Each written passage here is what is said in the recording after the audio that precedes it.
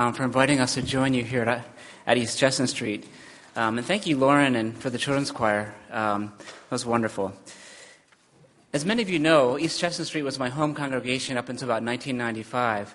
And about several weeks ago, I was going through a childhood Bible similar to this one, and I came across this piece of yellow paper inside of my Bible. And in it had my name in the middle, and around it had all these encouraging words. And I realized this was a piece of paper I got when I was a junior in high school here at East Chestnut Street. We had this encouraging activity where we passed papers around and wrote encouraging words on them. And that was just a picture for me of what it was like to grow up here, as a real sense of encouragement as a young person, to nurture my faith and to let my faith come to life here. And I just want to say thank you.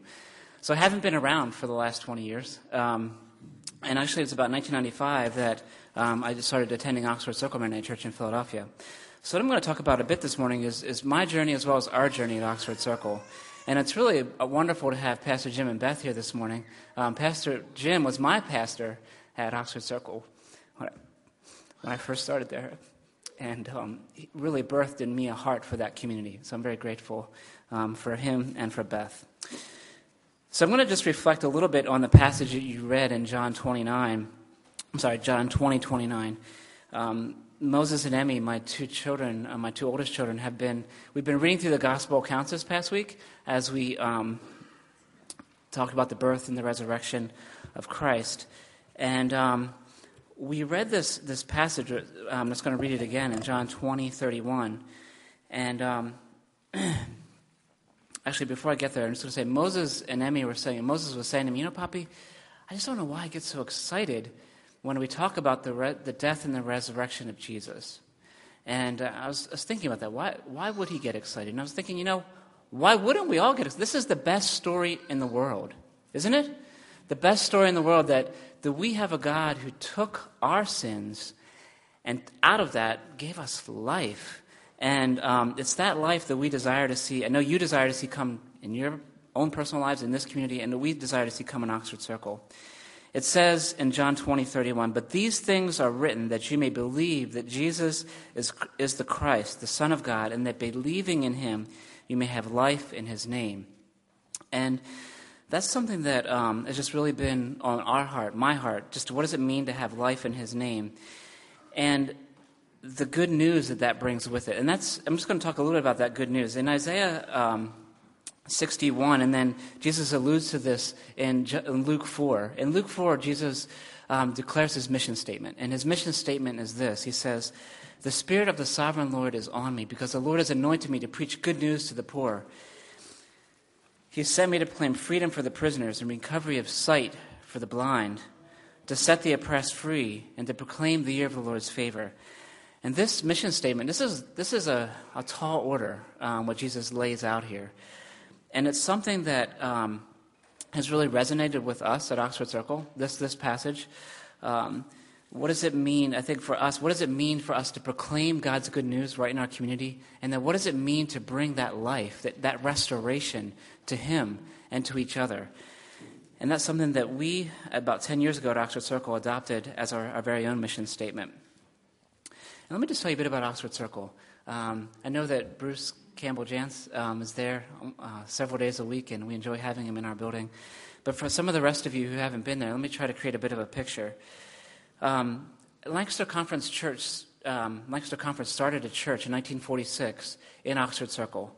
It was right after World War II stopped. There was a community that was just starting, and there was a lot of rapid growth right in our neighborhood. There was a lot of white Catholic and Jewish people that moved in. And really, the community was a white Catholic Jewish community when I moved to Philadelphia in 1995. But around 1995 to 2000, there began a rapid change of the community. And the people that had been there were sort of aging out.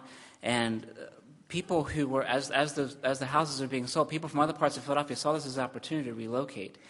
And also a lot of immigrants saw this as a destination point. The housing there is fairly inexpensive and fairly small, so it's affordable for young families that want to move in.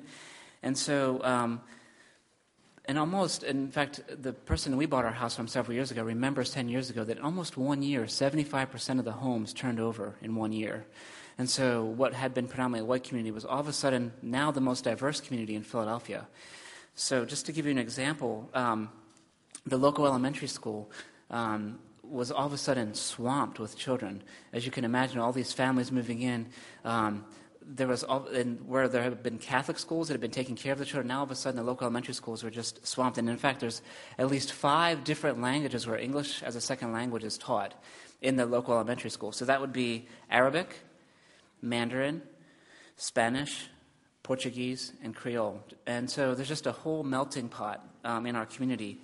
And it's also an area where there's been a lot of growth. So in 1990, between 1990 and today, there's almost 10,000 new people who moved into the community.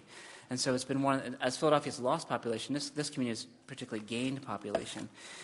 And so with that, there's also been some challenges. And one of the challenges is that average household income has decreased over the last 10 years, while inflation has increased. And also, about almost half our population is under the age of 23.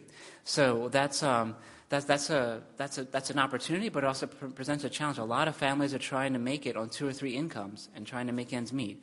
And so the school systems where in our community have been, like I mentioned, overwhelmed, but then also the school district itself has been overwhelmed and funding has been cut. And so some of the things that schools desperately need, like arts and music and things like that, have been cut out of programs. And so we've began to ask ourselves as a church community, how do we live out this mission statement? How do we live out this Isaiah 61 call? And in 2008, we felt that God was calling us to start a community development organization, which is now called the Oxford Circle Christian Community Development Organization, which Lauren Moyer talked about a bit. And out of that, we began to ask ourselves, how can we begin to practically meet some of the needs in this community? And we realized that people didn't know one another. And so we began what has now become an annual event for us. We have a community festival 1 day a year where we invite the community. It's kind of like, who here has ever gone to a fair here in Lancaster County, right? You go to the Lampeter Fair or some of these places. Well, it's kind of like the city version of that. We invite people to come out, sort of, and there's no animals. Well, we have had animals there sometimes from the zoo. But we invite people to come out. There's activities for kids. There's places for people to understand what the resources are like, but there's also a practical way for the community to know that there's a church that exists. So you look at this church and you think, oh, we know it's a church, but when people walked by our church building, some people thought it was a VFW. People thought, the veterans of foreign war must meet there, and because they didn't resonate with what a Mennonite church building looked like. But once we got out of our walls, people began to realize, oh, this is a faith community. And actually, after the festival, we generally see a spike in attendance where people come and check us out and say, you know what, I want to go and find out what this church is really about. But we began to realize, too, that 1 day a year wasn't enough. 1 day a year to get out of our walls wasn't enough. And so the Community Development Organization provided a conduit for us to begin to explore some programs. And so we realized that there's a need, as Lauren shared, there's a need for people to learn English. People can't get a job and can't thrive without having the English language in our society. And so we started ESL programs. We realized that the kids were not getting the opportunities to explore music and art like you experienced this morning, just that in the schools, because the school district didn't have the resources. And so we started some of the programs, what we call our out-of-school program. We now have 40 kids Monday through Friday come into our out-of-school program. And then in the summer, we have about 60 children to come to a 6-week program. And what our real desire is, though, is to give the community touch points with us as a congregation and touch points with us as a community development organization, because we know that people generally don't feel comfortable just coming into a church unless they know who you are. People don't feel comfortable just landing beside us folks that are sometimes very different than what they experienced growing up. And so one thing, just tell you a quick story. This past week I was downstairs in our church, and there was a mother who came in. She was new to the community, and she was standing there, and she was looking to enroll her kids in the after-school program. And And as she began to understand what we offered, she said, oh, well, could I also, one person in my family needs to get their GED. Could they come here? And then how much does it cost? And, and you know what? I see in here there's a bunch of chairs. What is that? Is that a church? Oh, could I come here on Sunday morning? And just this idea of people coming and then getting practical needs met, but then also this invitation to the gospel. So in 2008 and 2009, we realized that our space was rapidly becoming maxed out. Our church building was about 3,000 square feet, which is considerably less than this sanctuary space. And so we realized that we wanted to stay right where we were at in the community. We didn't want to move, but there was really no church buildings available. But right after we commissioned a search for a new property, the neighboring property, which was about 3.5 acres and had a 40,000 square foot commercial building on it, came up for sale. And we thought, God, you couldn't be meaning this, could you? Like, they're asking $4.2 million for this property. You couldn't really be asking us to stay here for that price, could you, Lord? And yet, I remember talking with Tim, and Tim and Jen Lehman are here this morning. And Tim is just a real visionary, and I appreciate his heart for seeing what is yet to come. And I remember talking and praying and saying, Lord, if you want this to happen, then stretch our imagination. Help us to see what you want us to do here in this community. And through many miracles, God provided that space for us. Through many practical help for people right here that have helped, that building became a reality for us in 2009. And one of the ways that's a reality is that there's actually 5 commercial tenants that are there that pay us rent. And also, so there's a community that's there in the building that includes MCC East Coast and a number of other like-minded nonprofits. And then also, we were able to expand our church space from about 3,000 square feet to now about 7,000 square feet. And interestingly enough, our church space is feeling kind of crowded now already again, which, praise God. So again, one of the things that more recently God's been challenging me in personally is what does it mean to invest even more deeply myself in the next generation? And one of the things that Lauren mentioned briefly is I personally have started working for the OCCDA about 4 months ago.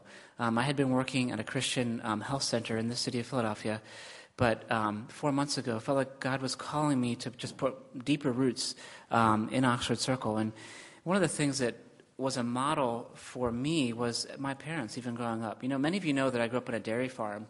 And, we know that God is a good God because I did not like coming into the city as a child. I didn't like coming in, actually, to East Chestnut. I felt uncomfortable in the city. And if you would have told me 25 years ago that I would be now raising my family in a city and living in a city, I've told you lost your mind. Because I didn't feel comfortable in cities. But God, through his good work in my life, has changed my heart. But my parents provided for me a good opportunity to farm with them. And that's something that I'm very grateful for. It's hard for me to walk away from a good opportunity like that. But one thing that I learned is it's really important to invest in the next generation. I remember my dad when I was 14 years old. This is a story I tell often because it's something that I think needs to be replicated more often. He said, you know what, Richard, if you want a farm, I want to provide a way for that to happen. And the neighboring farms come up for sale. If you want a farm, I'm going to take that risk and we'll try to buy that. And they did. And I'm very grateful for that opportunity. But one of the things that God's laid on my heart is that there is a need for jobs in our community. There's a need for people to reinvest right there. And God's been tugging on my heart to think about what would it look like for you, Richard, to plant yourself more deeply in that community, and to dream what would it look like for those jobs to come to life. Now, that's much bigger than me. And as I'm realizing that we need a God who can release his power in many creative ways for that to happen. So would you pray for us that God would release his creativity in our community? God's also been challenging us to not get so caught up in programs, but to invest in relationships. And what does that look like? It's, as church people, it's easy for us to just hang out with people who are like us, isn't it? We go to church, we hang out with people from church, I feel uncomfortable at times with people who are not like me. And God's been challenging us. What does it look like for us to actually know our neighbors at a deeper level? And so about 4 or 5 years ago, a group of people got together. This is a group that was convened by Tim and Jen, some others who already lived in the community. And we began to think about what would it look like to be better neighbors to our community? What would it look like to actually move into the community? Some of us live not that far away, about a mile or a mile and a half away, but we began to feel like God may want us to live actually in the blocks right around the church, something that Pastor Jim and Beth modeled when they lived in Oxford Circle. And in 2009, Tim and Jen ended up moving from their house that they had renovated and moved to a house that was several blocks from our church. And they began, it's interesting. I remember watching them and thinking, all of a sudden, the problems or the challenges that Oxford Circle faced became their own in a unique way.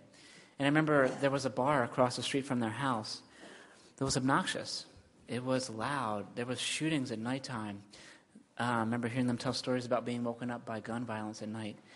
And they started to pray. We started to pray that bar would be shut down. Sometimes God surprises us. That bar was shut down. Praise God. And now there's a healthy business there. We started to pray for the local schools.